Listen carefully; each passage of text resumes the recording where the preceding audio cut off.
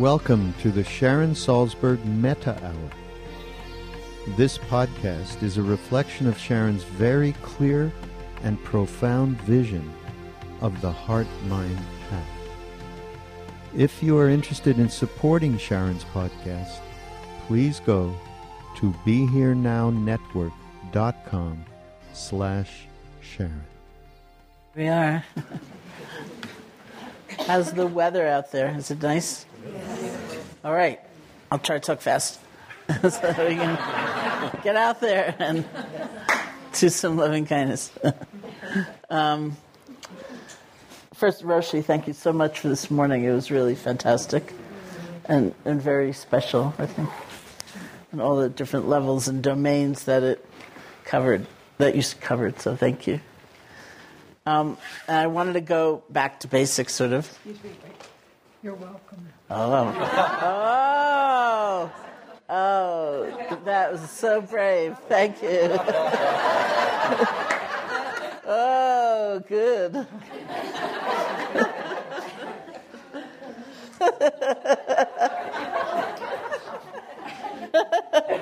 And you have to remind me of your question again, because from last night. Just remind me of what it is, so in case I want to weave it in. My concern is that I have this, maybe it's an illusion, but I feel like I'm a sensitive, intuitive person. But then I have tried like Tonglen or your loving kindness, and it feels, I don't feel it. It feels okay. You get it? Okay.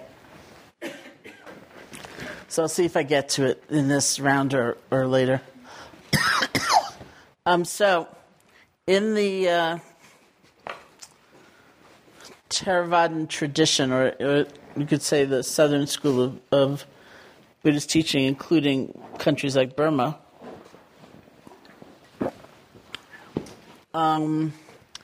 there is a path to liberation that's spoken about.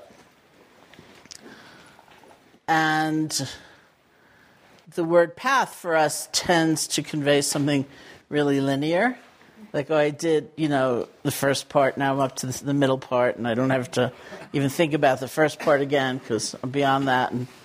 But really, it's almost like circular because it keeps coming around and influencing all aspects of our life, and we go on, and certain things get emphasized, or we look distinctly at certain challenges, and we work to grow in certain areas, and then that goes around, and so my friend Sylvia Boorstein, in terms of the Eightfold Path, which is the classical description, once called it the Eightfold Dot, because that sense of going round and round and round. And wisdom is along the way, and in some ways it's the culmination. In some ways, wisdom is also considered a stepping stone to liberation or freedom, or what's sometimes called the sure heart's release.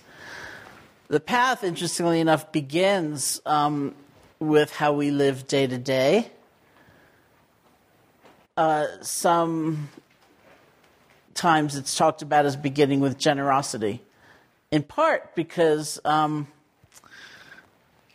what we're doing in changing the way we live, getting more straightforward, simpler, more honest, less crazy, is that we're building qualities like self-respect and a certain kind of ease of heart that allow us, when we're formally practicing or we're looking directly at things in our minds and, things we feel that can be very difficult, it allows us to be with these things in a more spacious, healthier way.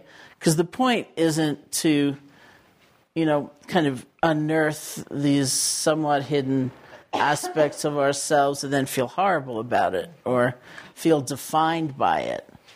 This is all that I am, this is all I'll ever feel. It's to develop a different relationship to pleasure, to pain, to neutrality. And so that whole beginning part is about almost like building blocks to that different relationship. Like, what do we want to bring with us as we look at all these various elements of our experience?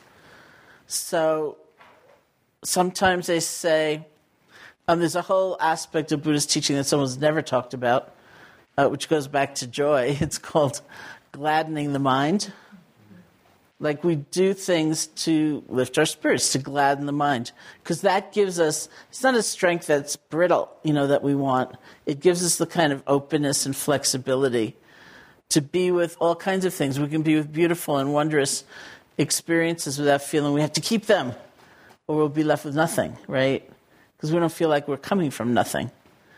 And we don't have to reject or feel ashamed of painful experiences, because we don't think that's all there is. That's the sum total of who we are. We have a degree of spaciousness and kindness and openness that we actually cultivate. So that's why they say in some descriptions that when the Buddha taught lay people, non-monastics, he always began with speaking about generosity because it really gladdens the mind. It's what Roshi was talking about. It lifts our spirits. It actually makes us happy when we can give. And it doesn't have to be material generosity. Loving kindness falls into this, which is like generosity of the spirit, or you thank somebody, or you smile, or you get more present for them. It's joyous. It actually really does lift us in some ways. And that moves on to ethics and living in a certain way, because it's not impossible to imagine having a really complicated life with, secrets and all kinds of things, and then sitting down and being able to concentrate, but it's harder. Mostly if our lives are really that complex and we sit with the effort to get calmer and to concentrate, mostly we find ourselves sort of tormented by, did I lie enough? Did I lie to the right people? Maybe I better tell another lie. Maybe that wasn't, a good enough lie. I've got to, what if they find out? What if that person ever finds out what I said about them behind their backs? They're still part of my life. And it's like, that would be, what if, and so it's just like a mess. So while it's not impossible, the suggestion is that for once in our lives, we try to do something in the easiest way possible rather than in the hardest way possible. So that doesn't mean any of us is going to be perfect, and it's certainly not a call for a sense of separation or self-righteousness, but there's something about realizing the path is the whole of our lives. It's not like an activity we do, like go to church or something like that, without a connection to the rest of our lives. It's really that our lives are seamless. And we look at everything, how we speak to one another, how we act, all of that. And it's almost, it's like this amazing invitation to have a sense of creativity in our lives instead of just being driven by what we're used to.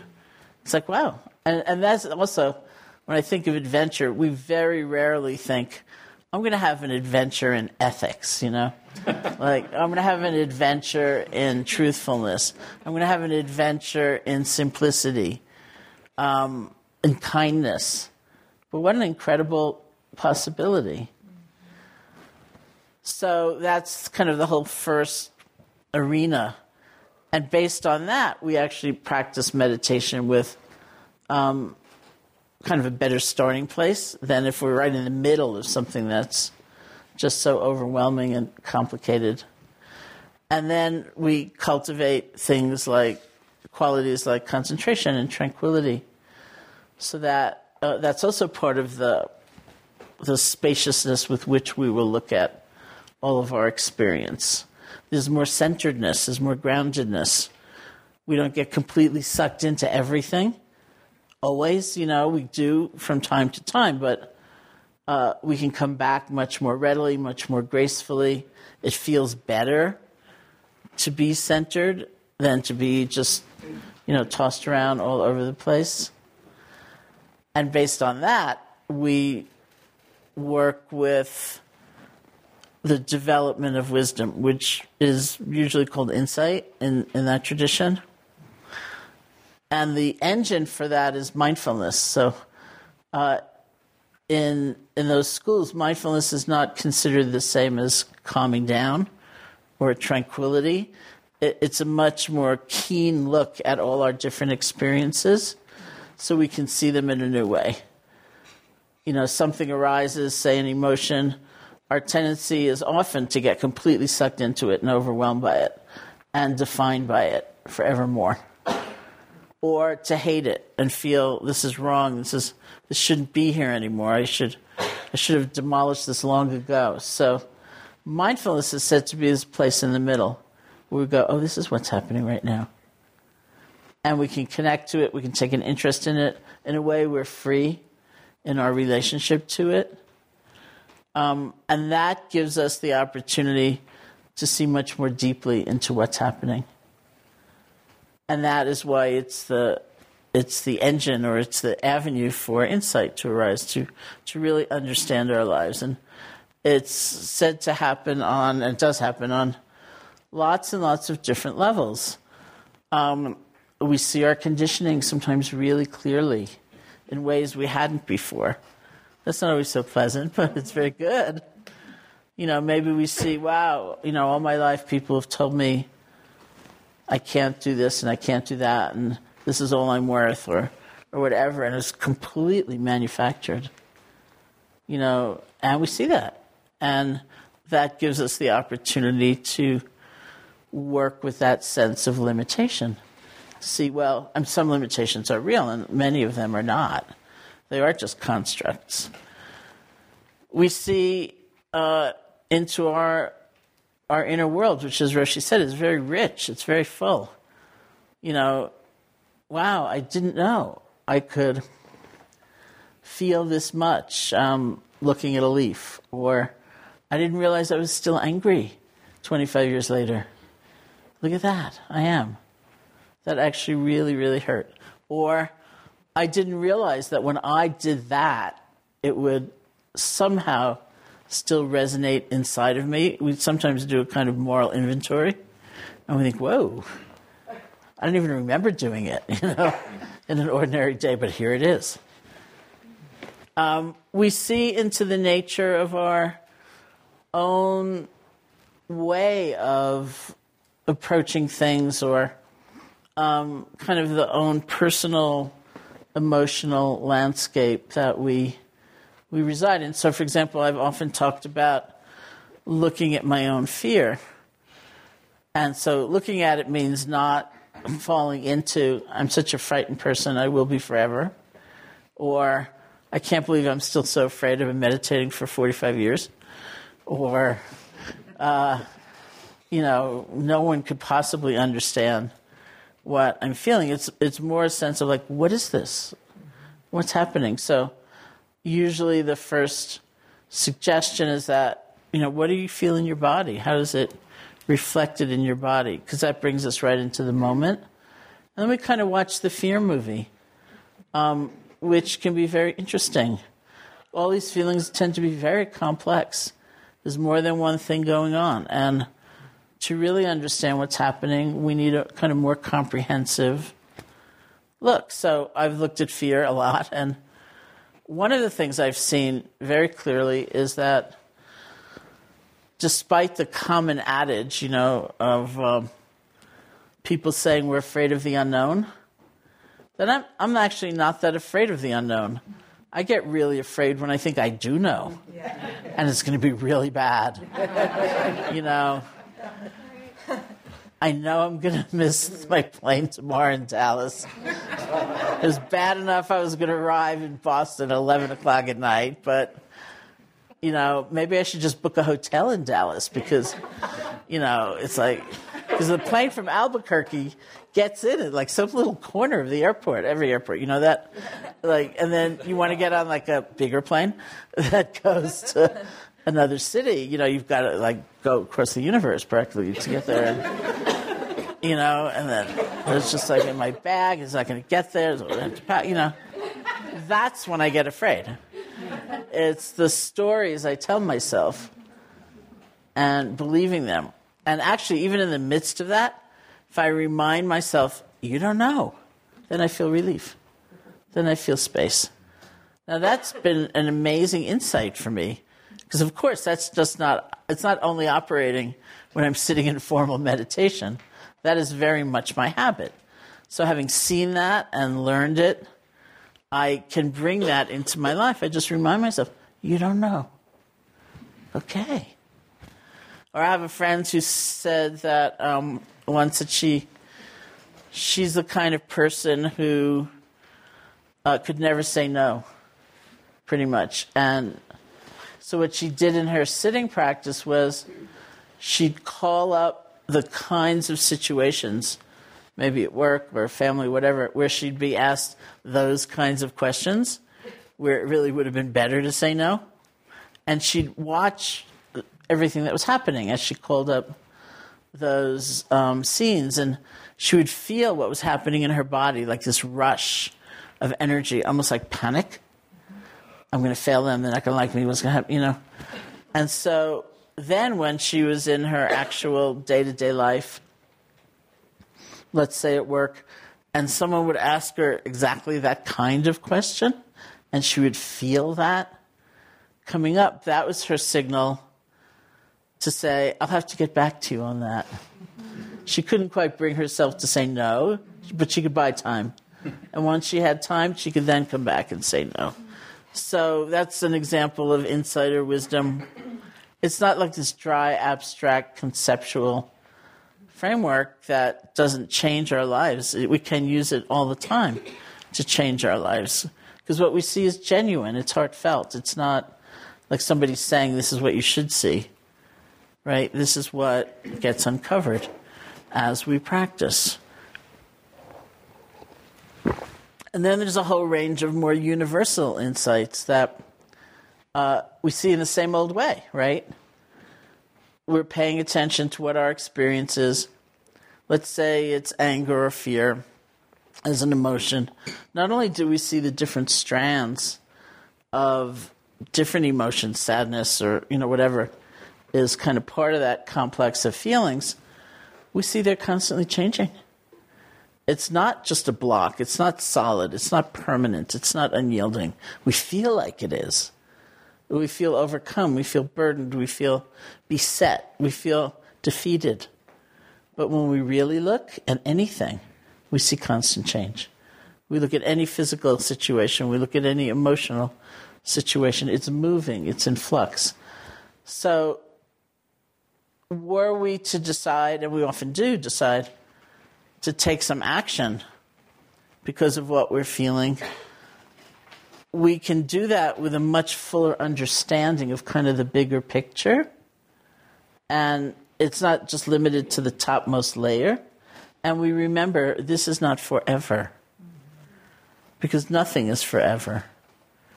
So sometimes, for example, if I'm working with people at IMS in a retreat, and I tend to see them for meetings over time, and I might say to somebody who's feeling really bad because they feel so much anger, well, next time I see you, tell me 3 things you found within the anger, and one of them could be change. Right? So change is one of those universal truths that is reflected in everything. It's reflected in every experience we have. And that doesn't mean, worthlessness to experience, that everything is changing. First of all, change has different sides. It's also beginnings and openings and doors opening and possibility. And then it's the truth that everything is fleeting. It is vanishing all of the time. And that isn't always the most desirable notion, but it's true. And if it's true, it's better to see it than not see it, because so much in this society and so much in this world is really designed to try to offer us totems against change. Let's pretend, right? This will make you happy forever. If you only held on tighter, you'd be in charge, right? If we see it, then we can get in harmony with it. And even though there is certainly kind of the bittersweet nature of letting go, it's true. And there's such a rightness to being aligned with the truth that it is its own kind of upliftment right there. We live differently when we remember it's all changing. It's all moving. We find, as we look carefully, this quality, Roshi's been using the word, some of what's called in Pali, the word is dukkha, D-U-K-K-H-A. The most common translation is suffering. But it doesn't mean like life is miserable, and that's what we find. When we look carefully, when we're mindful, it's more a sense of poignancy that some things are very painful. And there is, in many societies, and certainly I think in America, in sort of the mainstream society, there's almost like a conspiracy. Like, let's not look at that. Let's not talk about that. Which of course leaves any of us who are in some pain feeling so much more alone, right? So the first meaning of dukkha is kind of blatant pain. Something hurts. And if anybody wants, to create an epitaph for me or something, this is what I want on my epitaph. Some things just hurt. Because I'm not of the school that says if we only had a different attitude, it would feel okay. And if we accepted things without any kind of resistance, it wouldn't hurt. I really think some things just hurt. The question is, what about the extra suffering that doesn't have to be there? And some things hurt terribly. Some really, really, really bad things happen. But then there's the other side, which is not that that's not going to be true, but we can, through the force of personal conditioning, cultural conditioning, so many ways, be adding something like isolation, self-blame, whatever it is, that can make it so much worse. There's this really cute story, which it's a very Jewish story. I was teaching with, so I'll annotate, which I told it, I think the first time I told it after I heard it was like in Ireland, and nobody knew what I was talking about. So I had to explain everything. So anyway, I was teaching my friend Sylvia Borstein. It's her story. So Sylvia has 7 grandchildren, and she was telling this story about maybe her youngest grandchild, who at the time was about 9 years old, and whose name is Honor. And she and Honor were preparing these Seder plates for Passover. The Seder plate is, here's the first one, if anybody doesn't know, it's a plate that's prepared for the rituals of Passover. We once had a great Seder here, right in this room.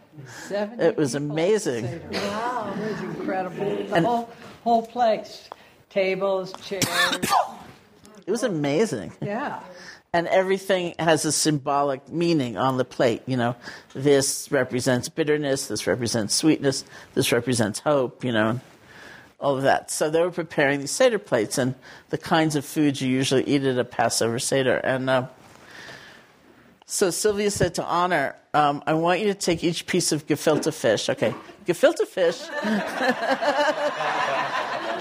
If anybody doesn't know. I'll be in Ireland. I'm in New Mexico.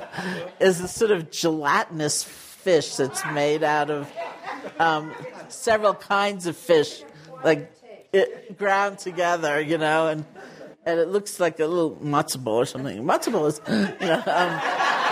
So Sylvia said to Honor, I want you to take each piece of gefilte fish and put a teaspoonful of horseradish on it, which is how you usually eat it. So Honor said, I never realized before you could take something truly terrible and make it even worse.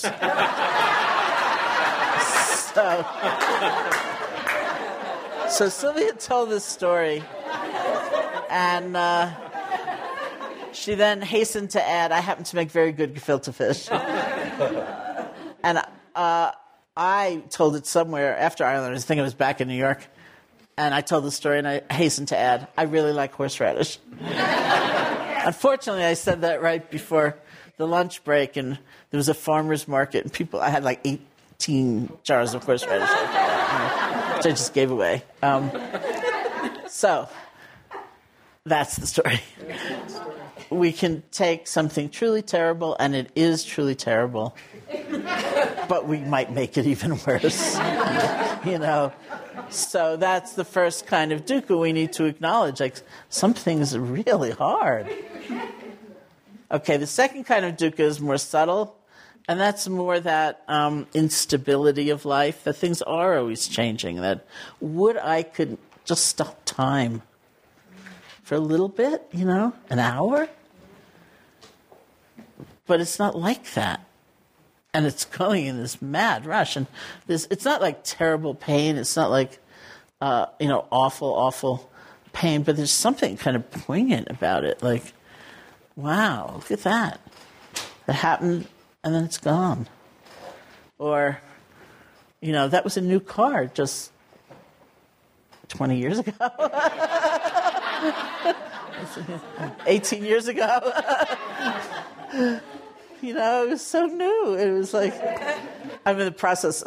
I have a really old car in Massachusetts, and bad driveway and ice and stuff like that. So his friends are buying. I have to buy a new car, so these friends are helping me. And I got woken up this morning with a call from Massachusetts Beth Car, and I was test driving something, when I was there. And I realized I don't even know how to turn on a car now. Like, they don't have keys. And, I sat in this car, and it was like... And the salesman kept saying, step on the brake, or something like that. And I was like, why? What's that going to do? I'm totally at a loss. And then I'm not used to a little screen in the front, so if I want to see what's going on behind me, I turn around. And I don't know how you drive, it's all weird. What happened to time and life and me feeling confident about, it's a kind of dukkha, really, it's not terrible pain, but it's like, whoa, this is going too fast. This is too much, So wish me luck. And then the third kind of dukkha is much more subtle than that. It's kind of like the dukkha of conditionality.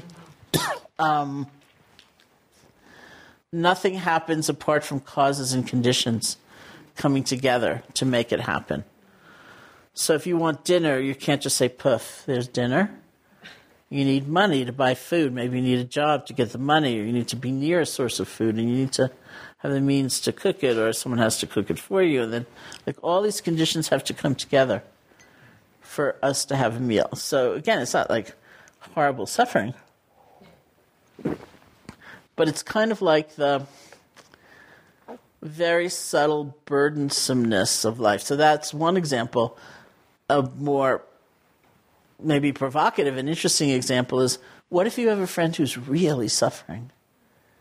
And not just because you're nosy, but you're actually accurate.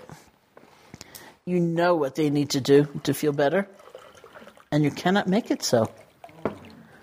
Life is not about a poof, right? All these conditions have to come together for something to arise. So that's the reality of our lives, right? So this is a part of what we see as that kind of universal level of truth, of wisdom. To see this as wisdom. Because it's also, all of these are what we share. It's not just me. This is part of what we share, and it's part of how we learn to relate to one another and care about one another, because we're all living in this same sort of larger reality. And then the third aspect is, some schools call it selflessness or emptiness. This was the question last night, who am I, to be offering loving kindness, and who am I offering it to? And what's actually going on here. So these are, this is not that, this is kind of difficult to describe, actually. It's not that our individual selves disappear, but we understand that on another level, we are part of an interlinked network of existence.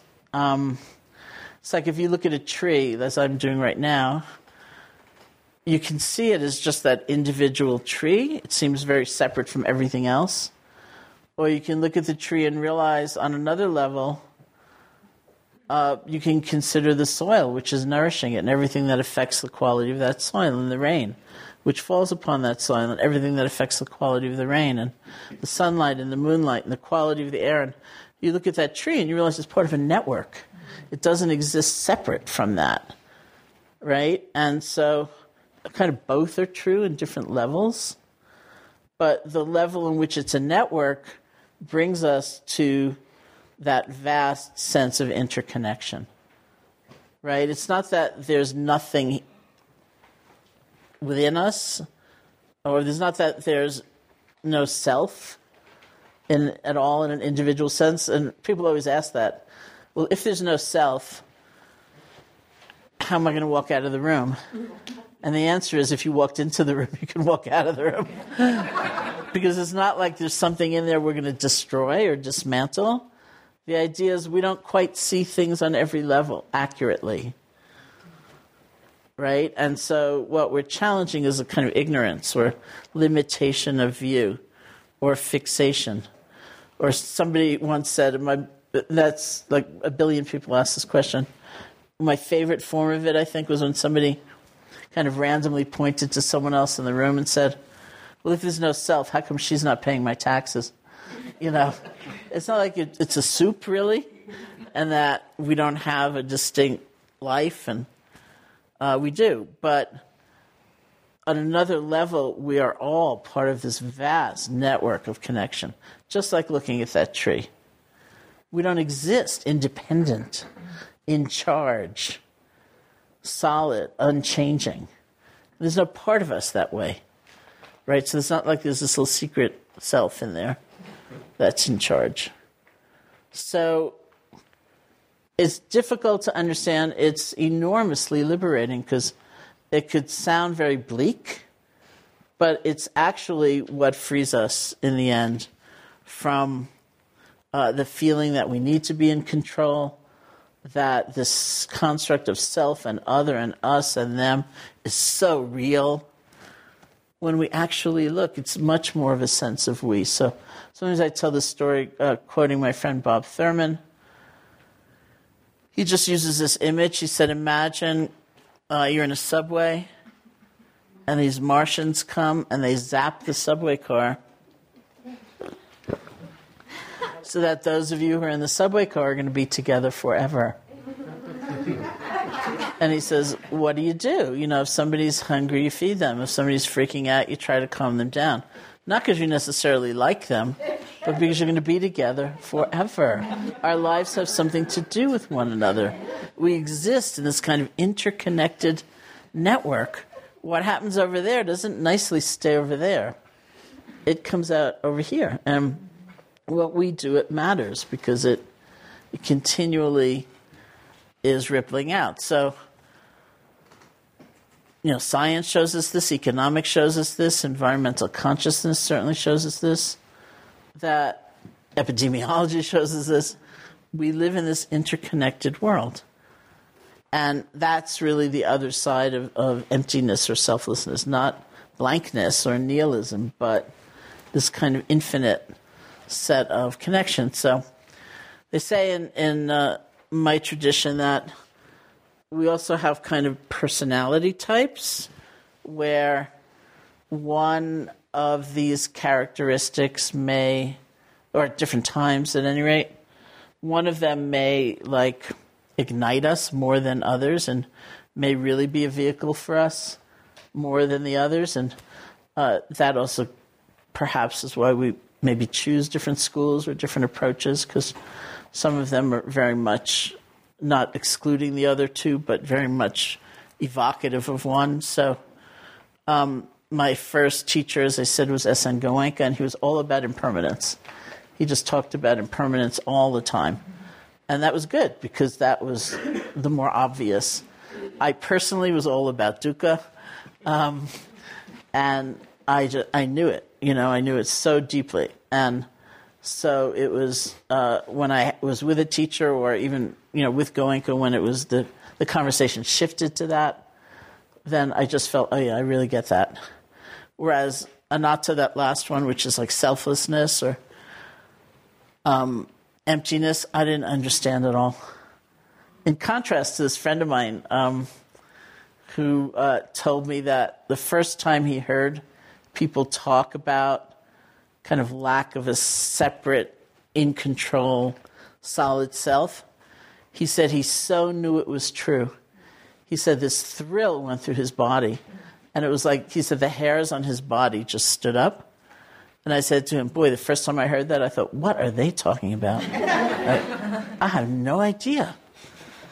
But over time, just watching and paying attention, you see how they all kind of flow together. And if things are that changing, where's the solidity? Where's the substantiality? And, it's just like, it happens, but not because it's contrived or because you're thinking, I've been practicing this long, I should have had an insight or whatever. It just happens. And sometimes you don't even have the words for it. You don't even know what happened. But our worldview shifts and our understanding shifts. And so when we have insights which are continual, then our lives change, right? So back to behavior, back to the beginning. You really deeply know how changing everything is. You still get a new car, but it's really not the end of the world if they don't have the color you asked for, which they didn't. I was like, okay. It's been a long time since I had to buy a car, so it's a very interesting thing. We're so taught that we need and we have to crave, and if only we had, then we'd feel better about ourselves. And to step away from that and just say, what would I enjoy, and I don't have to be caught up in those ways. That's a function of wisdom, or we really see into dukkha, we see into suffering or unsatisfactoriness, however you want to translate it. And there is the possibility of so much compassion for ourselves and for others. Life is not easy, one way or another, on any level, any of these levels. And look at what we managed to do anyway, and the goodness in people, and people caring for one another, and it changes you, and so too with that sense of emptiness, which is really interconnection.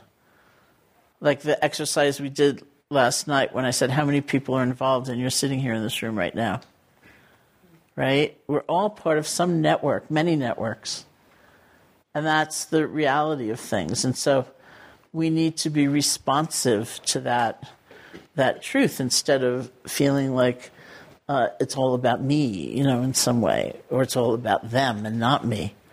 To understand that real flow that is the nature of things. So then maybe I'll just, in part, answer your question in context of what I was just saying, and then I'm sure we'll talk more about it tomorrow in terms of daily practice. But one of the trickiest things about the development of certain qualities in practice is that they tend to very rarely reveal themselves in practice. They reveal themselves in our lives. So it's immensely frustrating for us often, whatever practice we're doing, and I think very much so with loving kindness practice. It's very frustrating for us because we want to be able to measure and quantify, and it feels better to be able to say, I could only be with 2 breaths before my mind wandered when I started, now I can be with 18. Or I felt this particular thing when I was doing loving kindness practice is very rarely like that, actually. But the changes we want, more balance, more graciousness and letting go, clarity, wisdom, they reveal themselves in our lives, which is where we want them.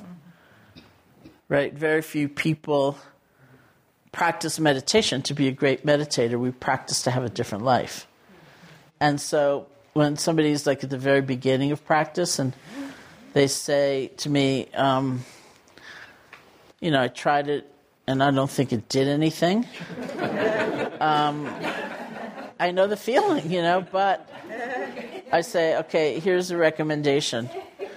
Try it for a period of time that feels you can do, because you can't tell from like once, Let's say you're going to try it every day for a month, which is a reasonable commitment, if that feels like a reasonable commitment to you. Then at the end of the month, you do want to assess or evaluate. But the place you want to look to see if it's worth pursuing is your life.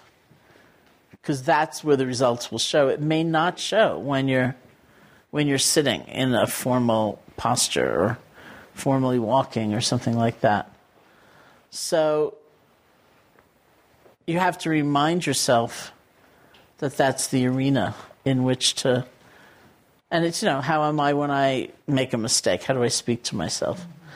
How is it when I meet a stranger? How is it when, there's this time of adversity, whatever it might be? And interestingly enough, often people will say other people saw it in them before they saw it in themselves, so that's even a further complication. I've had many people say to me, I was going to stop meditating, and I think anything was happening, and then my kids came to me and said, please don't stop. You're much better, So sometimes that is the beginning, and then, you kind of sense the change in yourself. And it's not, all at once, but you definitely can see the kind of progression over time if you look in your life. So that's where wisdom manifests itself. And that's when they say wisdom is for the sake of liberation, the sure heart's release. It's for transformation. It's not a commodity. It's for the transformation of our being. So that's my discourse. Is that water rain, or is that just... It is. Oh. So it's got to be so beautiful out there with bright sunshine and rain falling. I was going to send you all out doing walking meditation, and I thought... Well, I don't know. I walked down from the Upaya house, and my left cheek was rained on, and my right cheek had sunshine on it. Wow, beautiful. It doesn't look like we could just do a Johnny Mathis kind of moment and walk in the rain. Okay, so tell me how this... I thought, do they have a hose going here? I thought they had a water shortage. It might have stopped, actually. There's a way of doing loving kindness practice while walking, which I think is a great experiment to at least try. You don't have to go outside if you don't want to. But I try to do it, for example, all the time walking down the streets of New York. And I'll just say a little bit about it.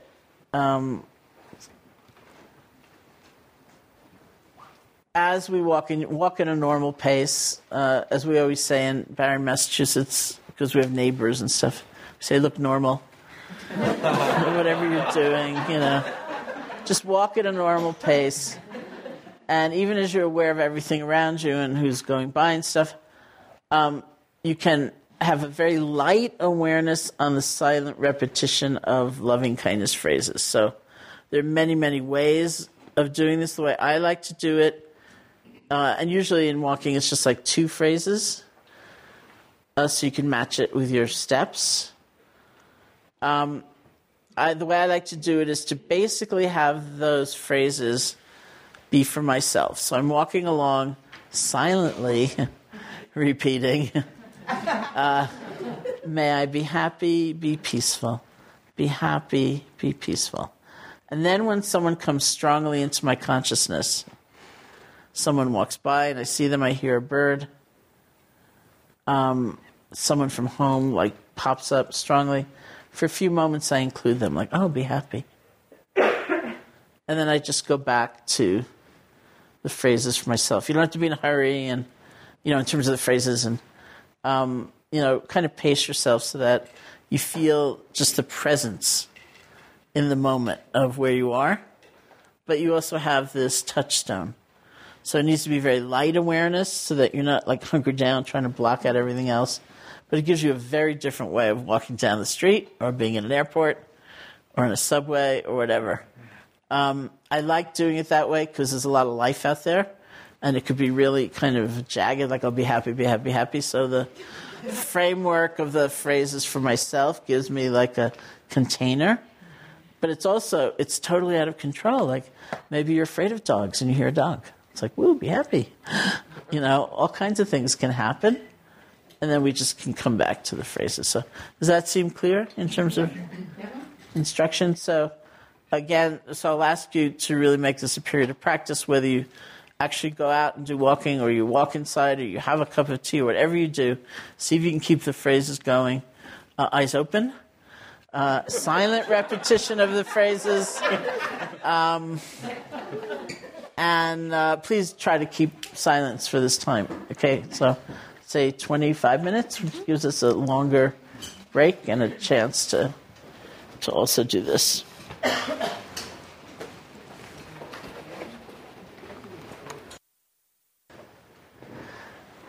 So I'd like to lead a loving kindness sitting now, and then tonight we'll have more time for discussion and so on. So of those 4 qualities, loving kindness, compassion, sympathetic joy, and equanimity, there are ways of doing kind of different practices for each one. If you wish, they're very similar in that they each use phrases, and the phrases change depending on which quality you're trying to evoke. But more commonly, we take one vehicle, like the vehicle of loving kindness, and we practice all 4 throughout the one vehicle. So we say equanimity is always there. Equanimity has to be there, or that's like saying wisdom's not there. And if wisdom isn't there or balance isn't there, then loving kindness isn't actually loving kindness. It becomes what one of my friends once called loving kindness with an edge. May you be happy by, let's see, Wednesday. Maybe I can give you till Thursday, but I have a long list of people to make happy, and you may be at the top of the list now, and speaking of lists, here's your list of things you need to change, right? Remember, this is supposed to be a practice of generosity. It's generosity of the spirit, and that means a freely given gift, may you be happy. Not may you be happy and thank me, and, right? So it's that freely given gift. That's what equanimity allows by its presence, even if unspoken presence. That's what it allows. And depending on who the recipient of the loving kindness is, it could become a compassion meditation. It could become a sympathetic joy meditation, even using the loving kindness phrases. So if you choose a friend, for example, who's really struggling, it becomes a compassion meditation as you are offering, may you be happy, may you be peaceful, or whatever your phrases happen to be.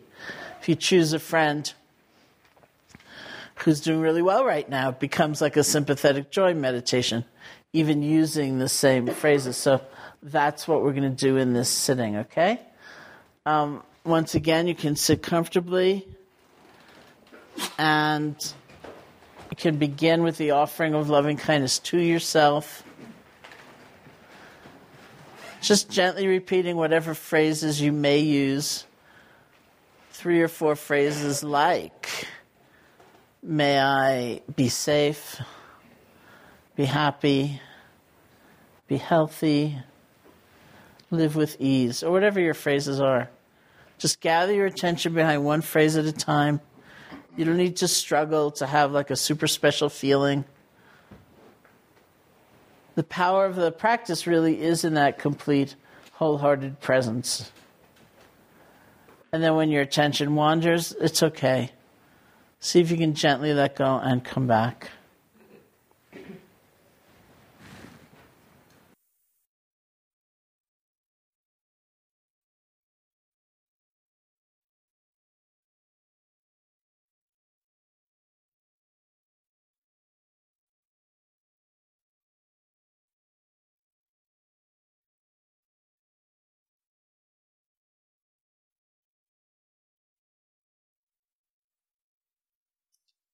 And see if you can call to mind a friend who's doing pretty well right now.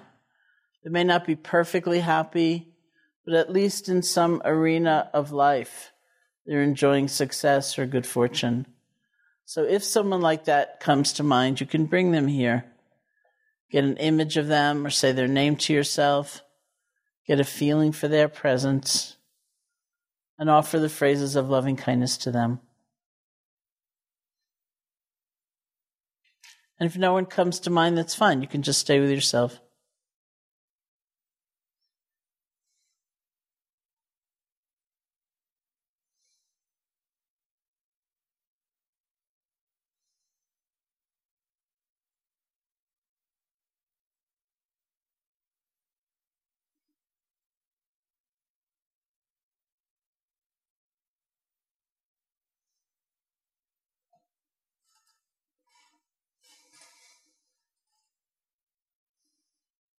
And a friend who's not doing so well right now, who's struggling in some way.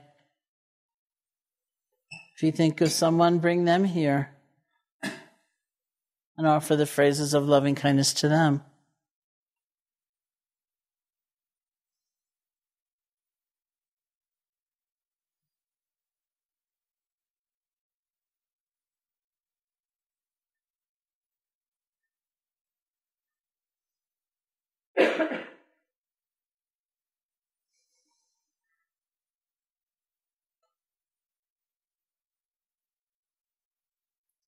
And then everybody here, which does involve many different kinds of relationships, those whom you barely know, those whom you don't know at all, those whom you know very well, and yourself.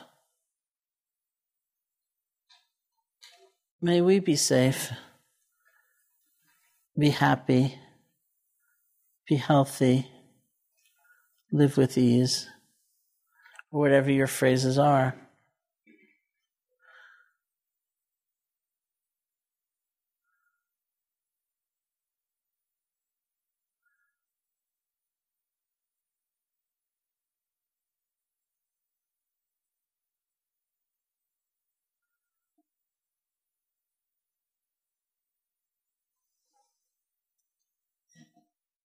And then all beings everywhere.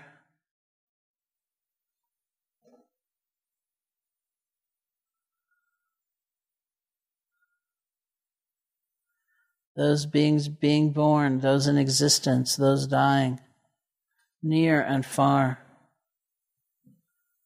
known to us and unknown to us. May all beings be safe, be happy, be healthy, live with ease.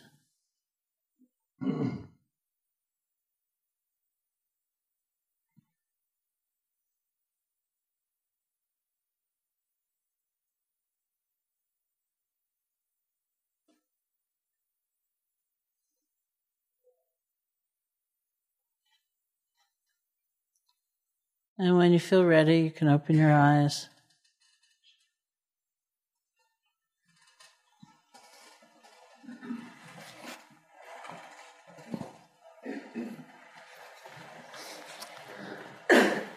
So thank you